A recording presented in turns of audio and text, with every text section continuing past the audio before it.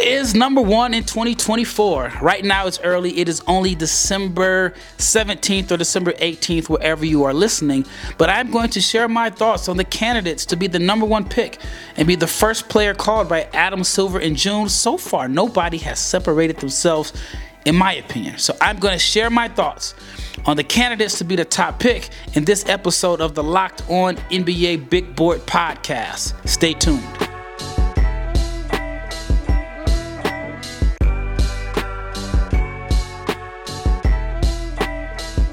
Big shout out to each and every person that has made the Locked On NBA Big Board podcast your first listen of the day. I'm your host, Rafael Barlow, the director of scouting for NBA Big Board and the founder of NBA Draft Junkies.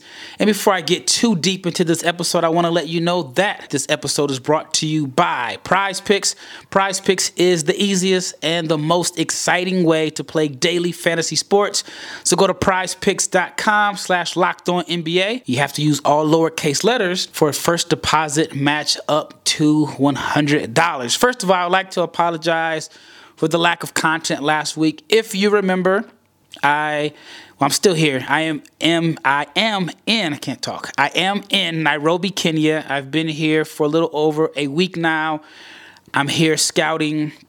Found some pretty intriguing young players that I think could come to the U.S. and play, whether it's high school ball, college ball, maybe down the line play professional basketball. But I'm here on a scouting trip, and I went on a safari right after the camp, and then I just lost my voice. Like, I could not talk. And even now, I don't know if my voice is going to be able to hold up for an entire podcast, but I just haven't been able to talk. And, that's pretty important when you're doing podcasts every day. But I've been able to watch film, so I'm just looking forward to I'm just glad to be back on the mic. And then I leave here in Nairobi. I leave here later on today. I'm excited. I'm going to the second leg of the camp, which is in London. I decided to stay in Nairobi between dates because it's significantly cheaper to stay in Nairobi for 5 days than it is in London, because right now, based off of the exchange, $100 is only like 70 pounds, while $100 here in Nairobi is probably like, I want to say like 26,000 Kenyan shilling or something crazy like that. So it just made the most financial sense. But I'm ready to get out of here. I am ready to get out of here. I'm looking forward to going to London, but more importantly, I'm looking forward to going home. I haven't been home in like 2 weeks, so holidays coming up, and this is just the life of a scout. So anyway, let's get right into it. So coming into this season, I thought that there were 3 guys that I thought had a really strong chance to be the number one pick. So that was Justin Edwards from Kentucky, Buzelis from the G League Ignite, and Ron Holland. So fast forward, it is December, and the list has changed. I don't think there's a chance that Justin Edwards could go number one. Alex Sarr is definitely in that mix now, and I think he's probably the favorite to go number one based off of his strong performance at the G League Fall Invitational. We've talked about that quite a bit. And then I would say I would add Isaiah Collier to that mix. But right now, there's not a prospect that I'm in love with. There's not a prospect that I feel like is the clear-cut number one pick in the 2024 draft. I think that, I don't want to say it's a weak draft. I've probably said that enough. I think it's really going to come down to like fit. I think it's really going to come down to fit. I mean, the Detroit Pistons aren't, you can say that they're in a situation where they need to take the best player available, but if Isaiah Collier, for example, is the best player and the Pistons get the number one pick, that makes absolutely zero sense. And this was something I said last year with Scoot Henderson. I didn't think he made sense for the Pistons. Caught a lot of flack for that. And even with Ausar Thompson, I'm not a big fan of that fit just because of the spacing that Detroit needs. I like Ausar as a player. And then you look at San Antonio, for example. They're in need of a point guard. Isaiah Collier, if he is if the Spurs win the lottery for the second year in a row, and if Isaiah Collier is the best point guard available, I don't even know if that's a lock. As I mentioned in the last episode, that the Spurs could possibly have 2 lottery picks. And so I don't even know if Isaiah Collier would be a lock to go number 1 if the San Antonio Spurs win the lottery again and they need a point guard. So I'm not in love with anybody in this draft, and I'm going to share the candidates that I think could be the top pick as of now. I mean, obviously things can change. I would say there are 4 guys that could be in that range. It is Alex Sarr, Matas Buzelis, Ron Holland, and Isaiah Collier. So I'm going to share my thoughts, and I share their strengths and the areas of concern. So I'll start off with Alex Sarr. Alex Sarr is a phenomenal talent. I love the size, the wingspan, the athleticism. I like that he can put the ball on the floor. He can attack a closeout. I think defensively he's going to be an all-defensive team player at some point in his career. Just an extremely talented big that fits the modern NBA. Sarr is playing for the Perth Wildcats. He's currently averaging 9.8 points, 4.9 rebounds, 1.1 assists. He's averaging 1.3 blocks per game. And the numbers aren't going to wow you and stand out. He is playing in a professional league, and he's playing a little under 20 minutes per game, shooting 48% from the floor, 28% from 3, and 60% from the foul line. He's only going to be 19 on draft night, still 18 years old now. And like I mentioned, I just think that he has the potential to be a really impactful defender in the NBA. He'll be able to switch out on guards. He'll be able to protect the rim. I think he's very talented.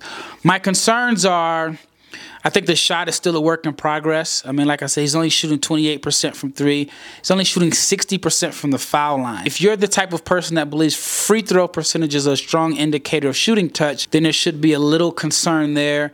If the shot doesn't pan out, if he's not a respectable floor spacer, then what is he? Because he's only shooting like 31%. You heard that correctly, 31% as the roll man.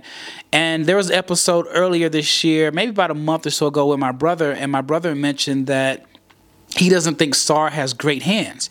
And so if you're going to be a roll man and you don't have great hands, I think that's going to be an uphill climb to be an elite roll man if your hands aren't great and you can't catch pocket passes in tight spaces. So my concerns are the outside shooting and what is he if he doesn't become a reliable outside shooter. Again, he's very young. He's still only 18 years old, so he has plenty of time to develop. He definitely needs to get stronger. And I think some of his misses around the basket are due to lack of strength and physicality. Another concern that I have, and this is Locked On NBA Big Board. It's me, Rafael Barlow, and I am not afraid to express my concerns or my doubts.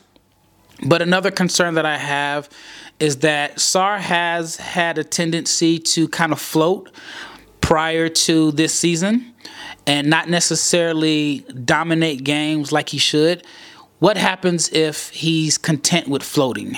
And so I feel like in Perth, they've kind of pushed him. They've pushed him to the point to where he's playing with a little more fire, a little bit more intensity than I've seen out of him in years past.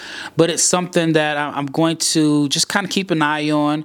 And you just got to wonder if there's a situation to where he is content with floating and he's not bringing the energy and the competitive fire that he has brought this season. So those are my concerns about Alex Sarr. But overall, if I were a betting man, I'd bet that he is the number 1 pick. I think that for him, no matter who is selecting number 1, whether it's the Spurs, the Wizards, or the Pistons, I think that he can fit there. Obviously, with Detroit, I mean, their front court is a little crowded, but I think they'd make room for him. I think he would hurt with the spacing early on, but he could be someone down the line, could be a perfect pick and pop candidate for Cade Cunningham or a floor spacer. But Alex Sarr would be the guy who I think would be the number 1 pick right now. If the season ended today and the lottery was tomorrow, I think whoever would have the number 1 pick would go with Alex Sarr. All right, when we return, I want to talk about 3 other players. And so I'm just kind of squeezing them in. But the next player that I want to talk about is Matas Buzelis, who I've turned the corner on Buzelis over the last 5 games playing for the G League Ignite. But before I talk about Buzelis, I want to talk to you about Prize Picks, which is our sponsor. And Prize Picks is the largest daily fantasy sports platform in North America. And it is the easiest and the most exciting way to play daily fantasy sports. All you have to do is pick 2 to 6 players, and you are just picking them versus the projected numbers. You're not playing against anybody. It's just them versus the numbers. And they have a special combo league. I think this would be a lot of fun if you're interested in multiple sports platforms. But with this combo league, you can pick 2 or more players from different sports leagues. For example, you can pick LeBron James and Travis Kelce at the 10.5 combination of three-pointers made and receptions. And then also, if you want to play against someone, because again, you're just playing against the numbers with Prize Picks, but if you want to play against someone, you can actually play against some celebrities like Meek Mill and the Community Plays. So check out the Community Plays promo in the app. So go to prizepicks.com/LockedOnNBA for a first deposit match up to $100. Again, prizepicks.com/LockedOnNBA. It has to be lowercase for a first deposit match up to $100.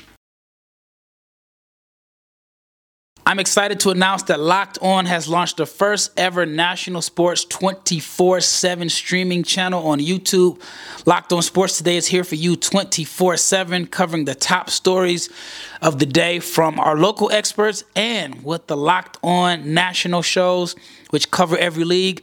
So go to Locked On Sports Today on YouTube and subscribe to the first ever national sports 24/7 streaming channel. All right, my voice made it through one segment. Hopefully I can make it through the rest of this episode. All right, the next player that I want to talk about is Matas Buzelis. I like Matas. He's grown on me, especially over the last 5 games with the G League Ignite. When I saw him play at the G League Fall Invitational, I thought he got his numbers, and I actually mentioned this in the last episode that I did on Monday last week. I thought he got his numbers, but I thought that he was a player that kind of floated. He didn't necessarily impact games. I thought that there were long stretches where you didn't know he was on the floor, which is kind of scary for a guy that you're expected to be a potential number 1 pick. Well, since he's come back from injury, Buzelis has been one of the most impressive prospects that I've seen. I know it's just a 5-game stretch, but he does some things that I believe will put him in position to be the number 1 pick. We're talking about a guy that's 6'11". He's a natural 6'11" wing. He moves like a guard, plays like a guard. I mean, he's just a natural wing. I like the fluidity, and he's just really impressed me with his play over the last few games. He's averaging 15.5 rebounds per game, shooting 52% from the floor, only 21% from 3 and 80% from the foul line. But one of his strengths coming into this season was that he was a good shooter. So he's playing really well, and he's been impressive despite the fact that the jump shot is not falling from long range. He's also averaging assists per game, 1.6 blocks and 1.2 steals. A concern that I had, and a lot of scouts that I've talked to had about Buzelis, was him as a defender. We knew that he could block shots on the prep levels. We knew that he was a pretty good defender in AAU in high school because of his size and his athleticism. But he wasn't physical. He shied away from physicality, and that was somewhat of a concern. I thought that teams would really pick on him on the defensive end in the G League because it is a grown man's league. Well, so far, he's putting up stocks. I mean, he's putting up 2.8 stocks per game. He's blocking shots. He was always a good shot blocker. And so I think that he is in a really good position to be the top pick because, again, he is knocking down shots and scoring without been able to make three-pointers. So what I like about him is the ball handling.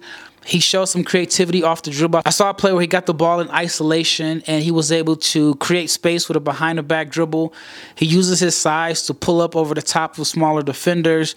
He's a good athlete. He's had some very nice left-hand drives.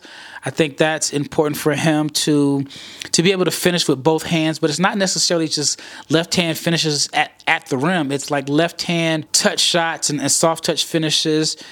He can shoot on the move. I like the way that they're using him. They're using him in action plays. Sometimes he's initiating the offense. Sometimes he's coming off pin downs. And I just love how fluid he is and how he moves. And the NBA is currently a league that there's just a heavy emphasis and a lot of value with wings. And if you have a 6'11 wing that can potentially be a 3-level scorer, that would be tough to pass up. The outside shot isn't falling, like I said, only 20%. Now, he is only shooting 50% on layups at the rim. I think that is part of the adjustment to physicality. He's definitely going to have to get stronger. He looks like he has gotten a little bit stronger. So those are my concerns there. Not necessarily the shot, because I think the shot is going to fall. I don't have any issues with the shooting. But I will say I think that there could be some short-term issues with physicality because his frame is very thin, 6'11", 195 pounds. But he has, in my opinion, done some things to address some of those concerns. And so right now I just think he needs to bulk up and continue to play the way he's played. And if he does, I think that he could be the number one pick. I'm giving the edge to Sarr right now, but maybe in a week or so, maybe after the G League Showcase, Buzelis could be the guy that is number one on a lot of boards for NBA scouts. All right, the next player that I want to talk about is his teammate, Ron Holland. And Ron has been very productive. He's averaging 20 points per game for the Ignite. He's listed at 6'8", 200. I think that's a little generous. I think he's closer to about 6'6", but he's averaging 20 points per game, 6.8 rebounds, 2.5 assists, 1 block, 1.9 steals per game. So he's averaging a little under 3 stocks per game. He's shooting 48% from the floor, but only 28% from 3 and 68% from the foul line. So this may sound a little crazy. Even though he's shooting a higher percentage from 3 than Buzelis, I do have more questions and concerns about his three-point shooting than Buzelis' currently. But Ron is an intriguing prospect, a little divisive, a little bit more divisive of a prospect than I think a lot of people believe. I've spoken to NBA scouts, and I'll just say that some are pretty divided on him. But one of the things that Ron has in his favor is that he has an excellent motor. One of the best motors I've seen from a prospect. I mean, he is all over the floor. He just makes an impact with his energy and his athleticism and his effort. Sometimes his energy and effort can get him into a little bit of trouble on the defensive end because he gambles. But I had a scout tell me that he's used to guarding all over the floor on the high school level. You know, if you could put him on 1 through 5 on high school, and if there was a guy that wasn't a threat to score, he could roam and float and just be such a disruptive defender. That's not necessarily the case in the G League. He has to be a little bit more disciplined. But you love the fact that he has effort. I mean, he has the things that you can't teach. Like I said, the effort and the athleticism. He's been scoring. He's been putting up some big numbers for the Ignite. And I was critical on the Ignite. Maybe about 2 or 3 weeks ago, they had lost their first 4 or 5 games by average of like 25 points. But they have gotten better. And that's the whole thing with the Ignite. You want to see guys improve. And guys have gotten better. The team has improved. They've won 4 games now. The team that blew them out by 40-something a few weeks ago, I think they only lost by 2 points. So they have improved. They've gotten better. Ron has had some big games. He's had 32 points against the Stockton Kings. He had 31 against the Santa Cruz Warriors, 28 against the Rip City Remix. I mean, that's a new team, so it's kind of difficult it just doesn't flow off the tongue, Rip City Remix. But Ron has played well, just an intense competitor. Sometimes his competitive fire gets the best of him. I know he's had a few games where he's had techs. My concerns with Ron are the outside shooting. I'm just not a believer in the consistency of his shot. The shot looks good. I will say that much. It looks good. And he has great touch around the rim as far as just being able to make floaters and soft touch finishes around the rim in traffic. So the touch isn't much of a concern. I do think that once he gets a little older, again, he's only 18 years old, that he will be a respectable shooter. I don't know if he's going to be like a great shooter, but I think he'll be a respectable shooter. And for him, that's all he needs to be, because once you respect the 3 ball, then that's just going to open up driving lanes for him, because he is just an incredible slasher, elite first step. I mean, one of the best first steps that you ever see on a wing. But if there was a concern, is what is his best position? And so if his best position, naturally you may say it is a 3. I think it can be hard to be a 3 in today's NBA if you're not a knockdown shooter. I just wonder like his role and his fit in the NBA. And when I've talked to different scouts, I mean, they've given so many different comparisons. It's like a wide range of guys that he's compared to. Another concern that I have for Ron is the passing. I think that because he plays at such a high speed that he doesn't have great pace. I thought he was a really solid passer on the high school level. But I think right now the decision-making and the passing is a major work in progress. I mean, right now he's averaging 4 turnovers a game, 3.8 turnovers to be exact, which the numbers have gone down a little bit. He did have an 11 turnover game earlier in the season. So I'd like to see him add a little bit of pace, but I do have some concerns about his long-term role and fit in the NBA. Even though he's projected to be a really high pick, I think he maxes out as a complimentary guy as opposed to a franchise player. So I think that, and this is just my opinion, I think that if Ron maximizes his talent, Manas maximizes his talent, and Sarr maximizes his talent, I think that Sarr and Buzelis could be number 1 or number 2 guys on a really good team. I think if Ron maximizes his talent, I think he ends up being like an elite role player. And I know for some people that may sound crazy, but when I think of an elite role player, I think of a guy that could be an all-star, that can be the 3rd best player on a championship team, a guy that may be like a number 1 or number 2 option on a bad team, and then maybe down the line goes to like a championship level team and ends up being like a major piece to that team's puzzle. So that's just my thoughts on Ron Holland. All right, when we return, the last prospect I'll talk about is USC freshman Isaiah Collier. I'll talk about what I like about Collier. I'll talk about his strengths, and I'll talk about his concerns and what I would like to see from him or what he would need to do to be the number 1 pick. Stay tuned. As the weather gets colder, well, it's not too cold. If you're watching on YouTube, I have on shorts. But as the weather gets colder, the NFL offers stay hot on FanDuel. Because right now, if you are a new customer, you get $150 in bonus bets with any winning $5 bet. That is $150 if your team wins. So if you've been thinking about joining FanDuel, there's no better time than to do it than right now. The year is wrapping up. So this is a great time to join FanDuel. The app is easy to use. There's a wide range of betting options that include spreads, player props, overs, unders, and more. So visit FanDuel.com/locked-on because FanDuel is the official partner of the NFL and Locked On. All right, the last segment, one more segment. Come on, voice. I need you to hold it down for me. We're going to talk about USC freshman Isaiah Collier. We've talked about Collier quite a bit over the last month or so. I do think that there is a chance that he could be the number 1 pick, but I would say out of the guys that I mentioned earlier in this episode, I think that they have a better opportunity. Collier got off to a pretty good start, and the numbers have kind of tailed off a little bit, especially the outside shooting. But he's a guy that just makes an impact. He's an aggressive, assertive, downhill driver. I've seen him listed at 6'5", 210. I mean, he's physical, loves contact, embraces contact, not afraid of the moment, just someone that you know is a dog, is an alpha, and like I said, is going to make an impact.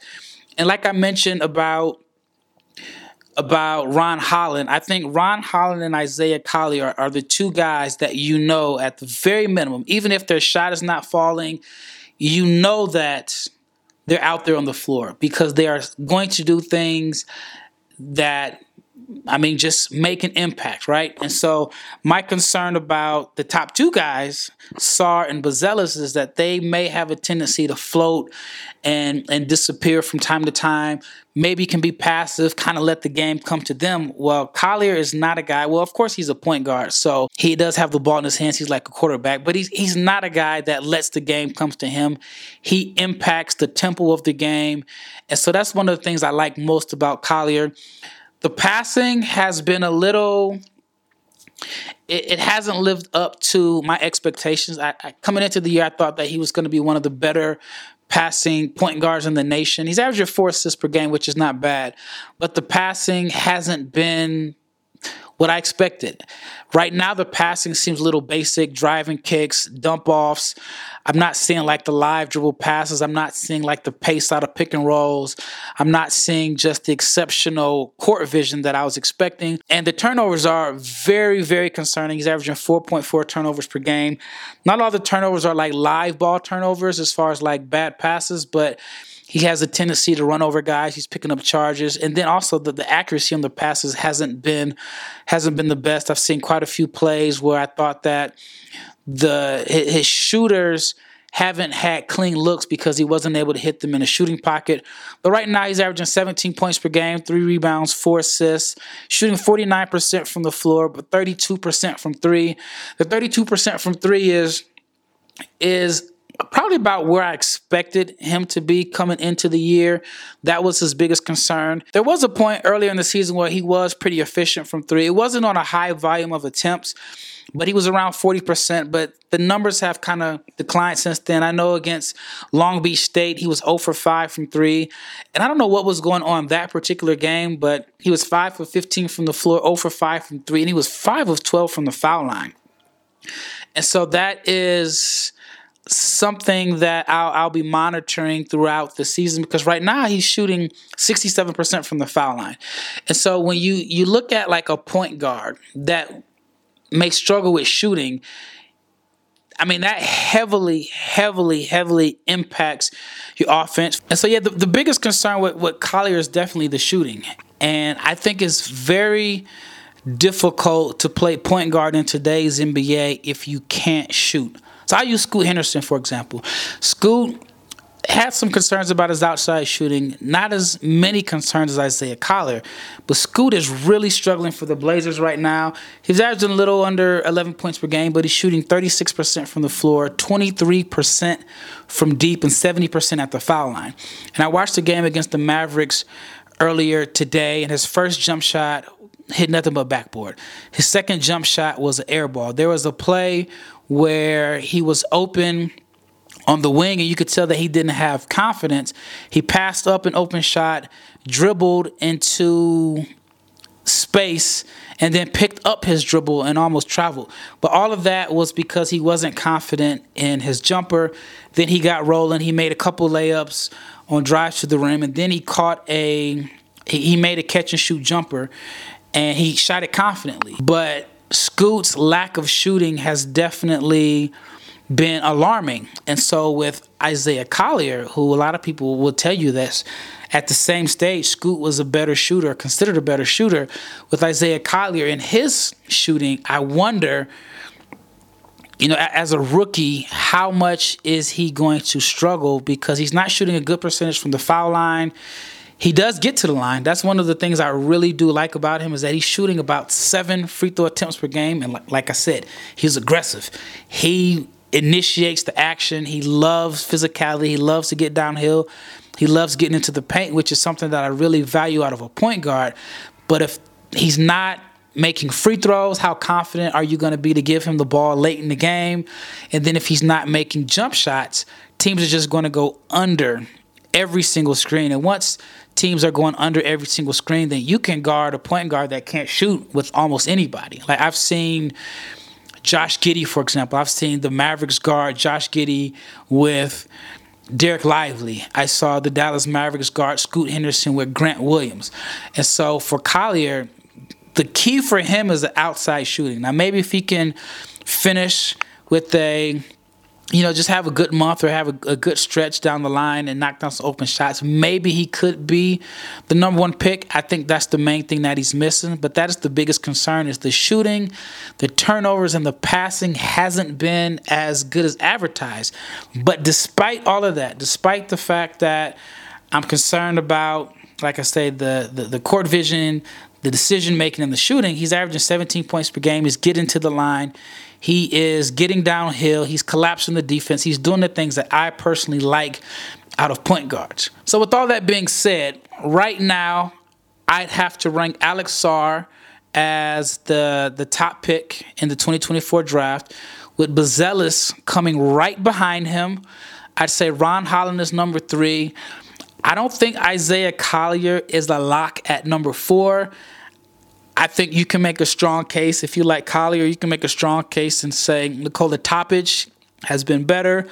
Zachary Risachet, hey, I've had my doubts about him. He has quieted the doubts. You know what? Maybe it's just me. Maybe it's the games that I go to that Risachet does nothing. So I'm going to stop going to Risachet games. But I can't deny the impact that he's had and the way that he's performed. So he could be someone that could be in the mix to be the top pick in June. I mean, this draft is wide open. I know there's people that like Stephon Castle. He's not playing at 100%, and he could be a name that we hear in consideration for the top pick. I mean, this draft is wide open. Well, that wraps up this episode of the Locked On NBA Big Board Podcast. Once again, it's Rafael Barlow. I apologize for lack of content last week. My voice is still a little scratchy. I probably won't be able to talk for the rest of the day.